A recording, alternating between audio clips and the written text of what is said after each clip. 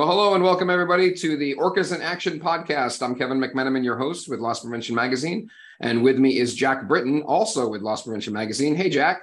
Hey, everyone. Hey, Kevin. Hey, and joining us today is Chris Kohler. He's the commander of the New Mexico Organized Retail Crime Task Force. Hey, Chris, how are you? Gentlemen, how are you? Very well, thank you. Very well. Thanks for joining us today. We've got some exciting stuff to talk about because we have a new Orca, and that's always exciting. So tell us a little bit about what you got going on in New Mexico. You guys have started a new organized retail crime task force, and we're really excited to hear, kind of how it all happened and where you're at today. Sure. So back in June of 2020, so mid-pandemic, the Attorney General here, Hector Balderas, announced that he was going to start an organized retail crime unit here at the Attorney General's office. I was subsequently put in charge of that unit, and we went immediately to work. We started partnering with our retail friends. We started partnering with our law enforcement brethren, and we started working cases almost immediately. We started making arrests. We started putting people in jail. We started identifying some of our prolific offenders. We started educating ourselves on what ORC actually meant, because it was a very new and very niche concept to us at the time. But since then, it has taken off. Since then, we have identified the need for this program across the state. Once we did so, we started going around the state and partnering with some of our other law enforcement and retail brethren. And in, I would say, probably by June of 2021, we were a full-fledged task force. Now, fast forwarding to now, we have partnered not only with retail and law enforcement, we've also partnered with our Chamber of Commerce, both on the state and the local level. And the Chamber of Commerce is hosting us as an official Orca. So we're incredibly excited because that allows us to provide one more point and a huge point of connectivity across the state. And they're also hosting our online platform as well. So we've got a number of agencies that we work with. We have a number of agencies that we're in the works of working with. And we are statewide at this point. And we're trying to tackle organized retail crime in all four corners of the state. So, Chris, tell us a little bit about what you do as the commander of the New Mexico Organized Retail Crime Task Force. What exactly does that mean? Sure. So the answer is a lot. Basically, I'm responsible for a number of things. I'm responsible for the outreach and the educational piece. I'm responsible for the support of our law enforcement partners and their efforts in ORC. I am responsible for coordinating and liaising with both law enforcement and with the retail community, and now with the state and local chambers. I am responsible for casework because the casework never ever goes away. I'm responsible for, to the degree that I can be, responsible for case management. I'm still responsible for going to court on many of these cases. And I'm also responsible for the development of our program, the development and expansion of our program. So now you mentioned the Chamber of Commerce and the, hosted by and supported by the Chamber of Commerce. What is that relationship like? What is, are they the ones who are helping to sort of spread the word, or is it on you, or have you got a core group of people that have been, spreading the word about what you guys are doing and telling people across New Mexico how to get involved? Sure. So yeah, it's probably that last bit. So we have a definite core group of people that have been assisting us pretty much since the beginning on making sure that we get the word out around the state and that we educate everybody across the state on what ORC is and what it actually means to the state of New Mexico and why it's important that we work those things. That core group is also responsible for helping us partner with the Chamber of Commerce. And now the Chamber of Commerce is fully on board, and they're working with us to spread that word and to help us develop what the structure of this program looks like so that we can implement it statewide, even in the smallest of jurisdictions. That's great. So are they helping with resources on that too? Or do they have a part of the Chamber of Commerce that's helping to support the Orca? Sure. So they do. So they are hosting our online platform. So we're using the Aurora platform here in New Mexico. We just went live on that last week. We just started keying in on it this week. I just put that out to our law enforcement partners across the state so that they can access it and so that they can start either keying in or start looking at some of the offenders in their own areas. They're also helping us in a lot of other ways. And I don't know how much I can share at this time, but I can tell you that we have talked specifically about working on getting funding for the task force so that not only can we expand, but so that we can be self-sustaining. And they're also helping us with introducing new legislation here in the state of New Mexico so that we can make working organized retail crime cases a lot more conducive for our law enforcement folks and make the charging a lot more appropriate for some of the offenders who require more specialized attention, I guess you would say. So who can participate? If you looked at, I mean, obviously you've explained some of that already, but if you look at the relationship between retailers and law enforcement and the district attorney's office, who participates in your program there? Sure.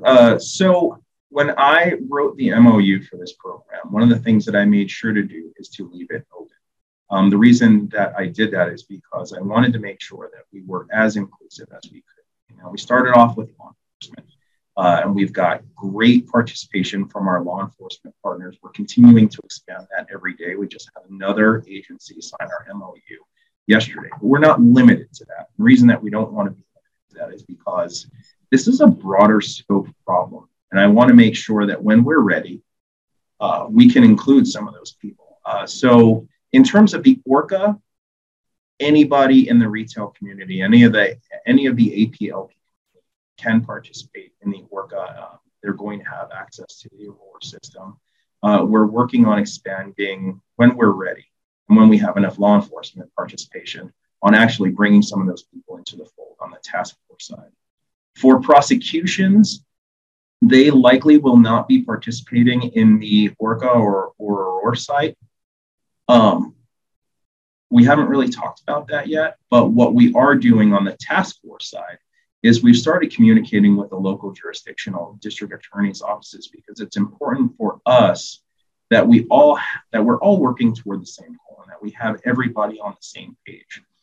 So we've started working on things like including them on the front end on some of our cases, communicating with them when some of our more prolific offenders get picked up, to talk to them a little bit about what other cases we have against them and how we can best work together. I try to include everybody from the floor asset protection personnel all the way up to prosecution so that we're all aware of what it is that we're actually facing and so that we're all working toward the same goal.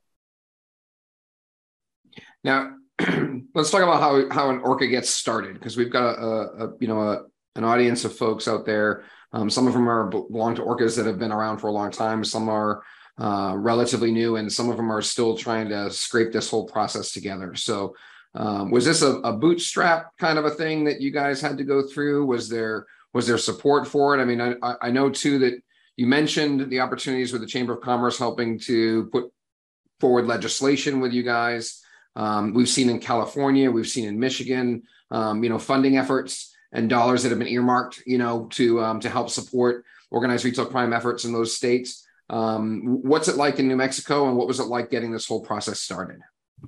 Sure. So for us and for our state, and for me specifically, we started off with very little. No funding, no real resources to speak of, no staffing, things like that. What I developed over time is a network of people who were like-minded and who wanted to make a change in the state. Some of those people already had that mindset, right? Particularly a couple of our law enforcement partners, as well as a lot of our retail partners. But I heard a great quote a while back, and it's, you have to be successful before you can be successful, right? Like, you have to be successful. And that's what we learned. We did not have a ton of support in the beginning. Nobody knew that we existed, and nobody knew that we were doing this or why we were doing this or why it was important.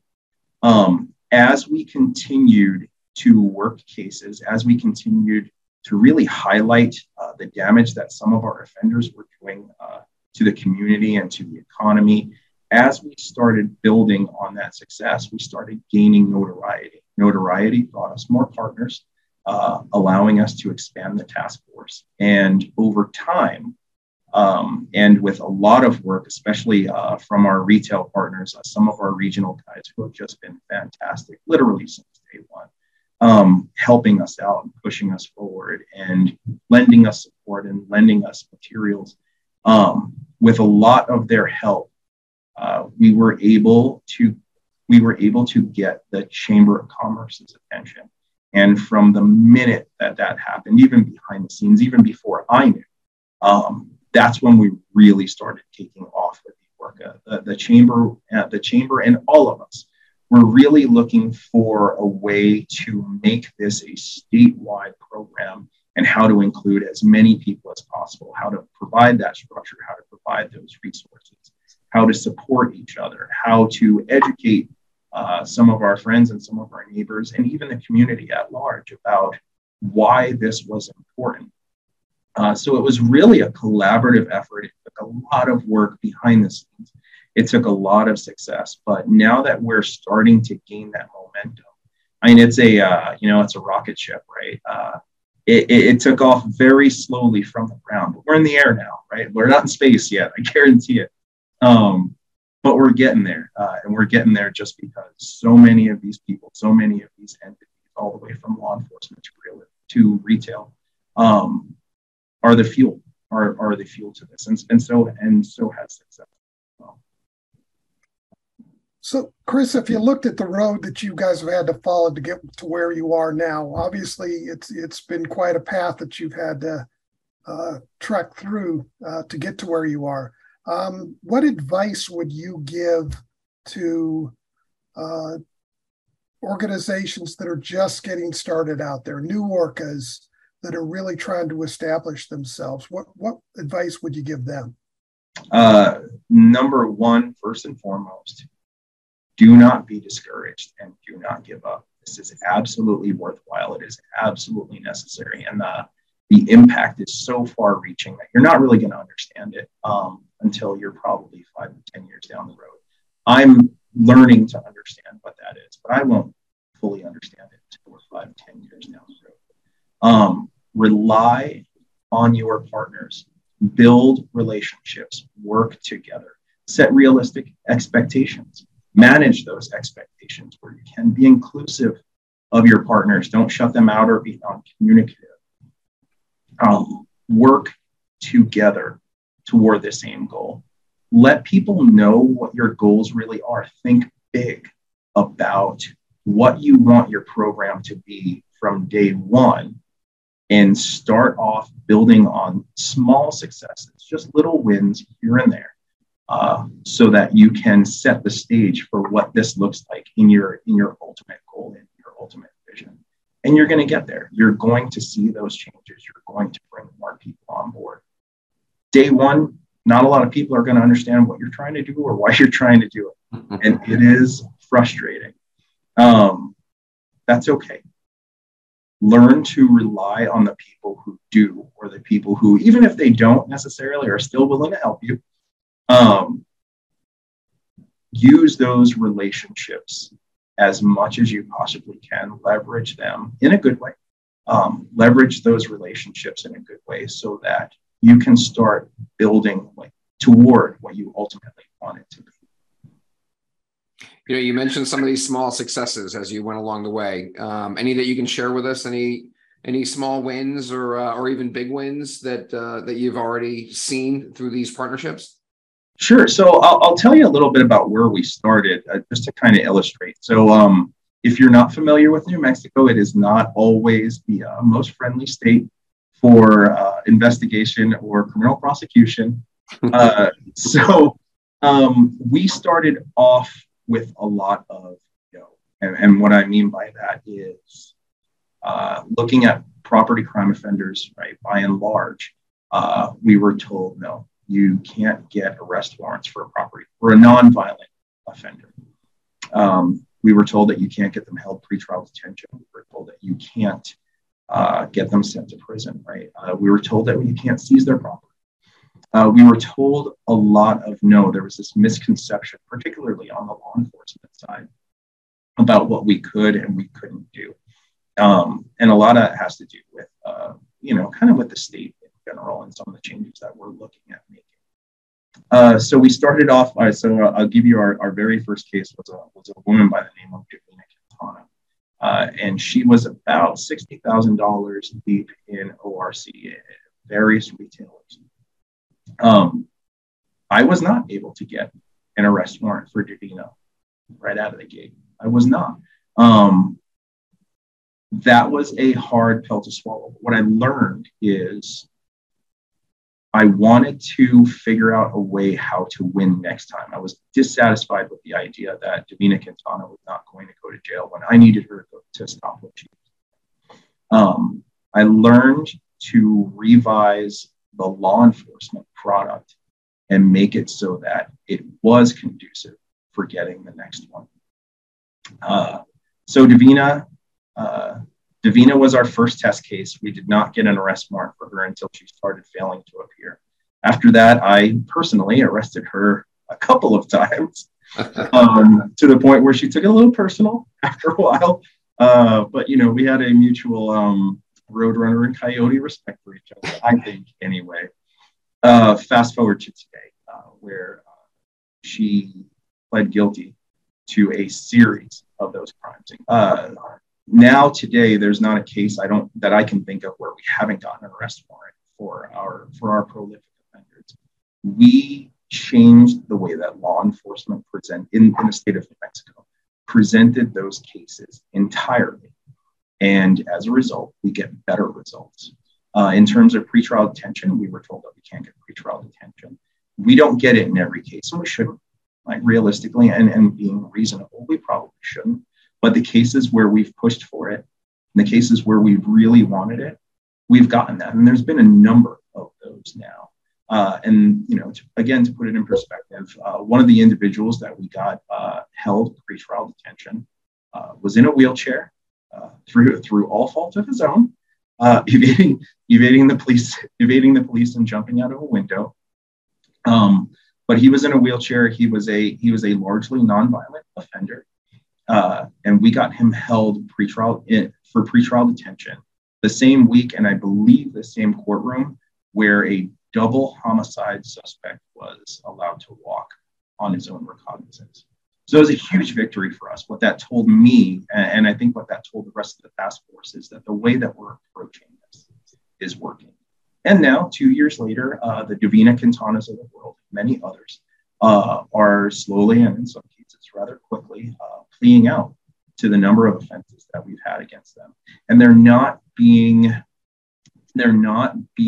changed or modified or dropped to misdemeanors or petty misdemeanors or anything. We're holding these people accountable for the litany of felonies that they're committing all across the state. So why should people get involved in your work? I mean, why should retailers get involved? Why should law enforcement and other public servants get involved in your work? So it's like anything else. It's going to take a village. And we're all going to have to be working toward the same goal. We're all going to have to be communicating with each other. And that's something that simply just hasn't been done in the past or has been done sporadically or on an incredibly small scale. The truth of the matter is this: we are collectively better together, and we need to start working together in order to see that better come to light. The ORCA is going to provide us with a number of opportunities for connectivity locally, for connectivity around the state, for us to be able to share information, for us to be able to share stories, for us to be able to have face-to-face contact with each other, and to do, what I hope will be an annual conference here in the future. But for us to really be able to look left and look right and to have a genuine statewide partnership with each other knowing that we're all working and we all understand this very important and very critical goal for the state of New Mexico. And I assume you guys are also tied in with some of the other states too, right? Like the other orcas. You have that connectivity. Plus you have the platform as well, right? So are you also seeing, activity that's coming from the other states when they're heading to Mexico and vice versa, letting them know when things are leaving New Mexico and heading to some of these other areas? So we've done some demos on the platform. Again, we just rolled it out this week, so we're just starting to key into it now. But we have done some demos on the platform, and we have seen, and I have seen personally, several of our offenders who are offending in other states, including Colorado and Arizona. We've got a great relationship with the Arizona task force. We haven't worked with Colorado yet, but we're very eager to. So we're definitely seeing that connectivity, and I want to start trying to capitalize on that because it is important. And it's going to be important later down the line when we're starting to connect the dots all the way from, California to Connecticut on some of these cases, on some of these traveling groups, on where the merchandise is going. Thinking about that connectivity on the state level, that is a huge, huge step in the right direction. But the next step in the right direction is definitely going to be connectivity and information sharing around the U.S. Because again, we're just simply better together. We're simply better if we are all working toward that same goal and if we're all talking to each other. Being siloed doesn't help. Working on your own doesn't help. You can succeed. I'll never take that away from somebody. You can definitely succeed, but we will always have more and better success if we're all working together. Yeah, and we've seen some tremendous increases in the level of communication, the level of interagency communication, between state, local, federal, and certainly across the state boundaries when it comes to the different states or even different regions, working together, especially in this sort of orca world. And these platforms that have been out have helped facilitate a lot of that even more so, where you can actually see and identify these patterns and trends in the data, and identify when things are heading your way or things are heading away from you. And as you said, working together, it only helps, right? It only helps each other and everyone in this sort of war against ORC. So. Sure. Sorry about that. No, not to date myself, but there was a time when I was working these cases as a young police officer. And the way it worked was that you would have an offender who would commit an offense at one retailer, and then you would drive out there, you would talk to the people, collect the video. If you were real lucky, you might find out that same offender was at another store down the street or down the block or wherever the case may be. The platform, the ORCA, the connectivity allows us to genuinely look at our offenders as the problem, right? Like the individual incidents are kind of a thing of the past, really, or at least in my personal professional opinion, they should be. What we're looking at now is identifying those most prolific offenders and treating them as the problem instead of treating the incident as the problem, collecting all of the data from all of the retailers and all of the jurisdictions, and then making the case about the individual. It's not uncommon for us to write a 40-page narrative describing some of these people's exploits, but it is absolutely necessary in order for us to demonstrate to the courts, to the community, to the prosecutors, the kind of impact that these people can have on the community and on the economy and on the customers and on the employees, and on the shopping experience and on your ability to buy products, when you go out and you go to the store. That approach, in my opinion, that approach is what's going to really take us to the next level and what's going to help us start to stem that tide.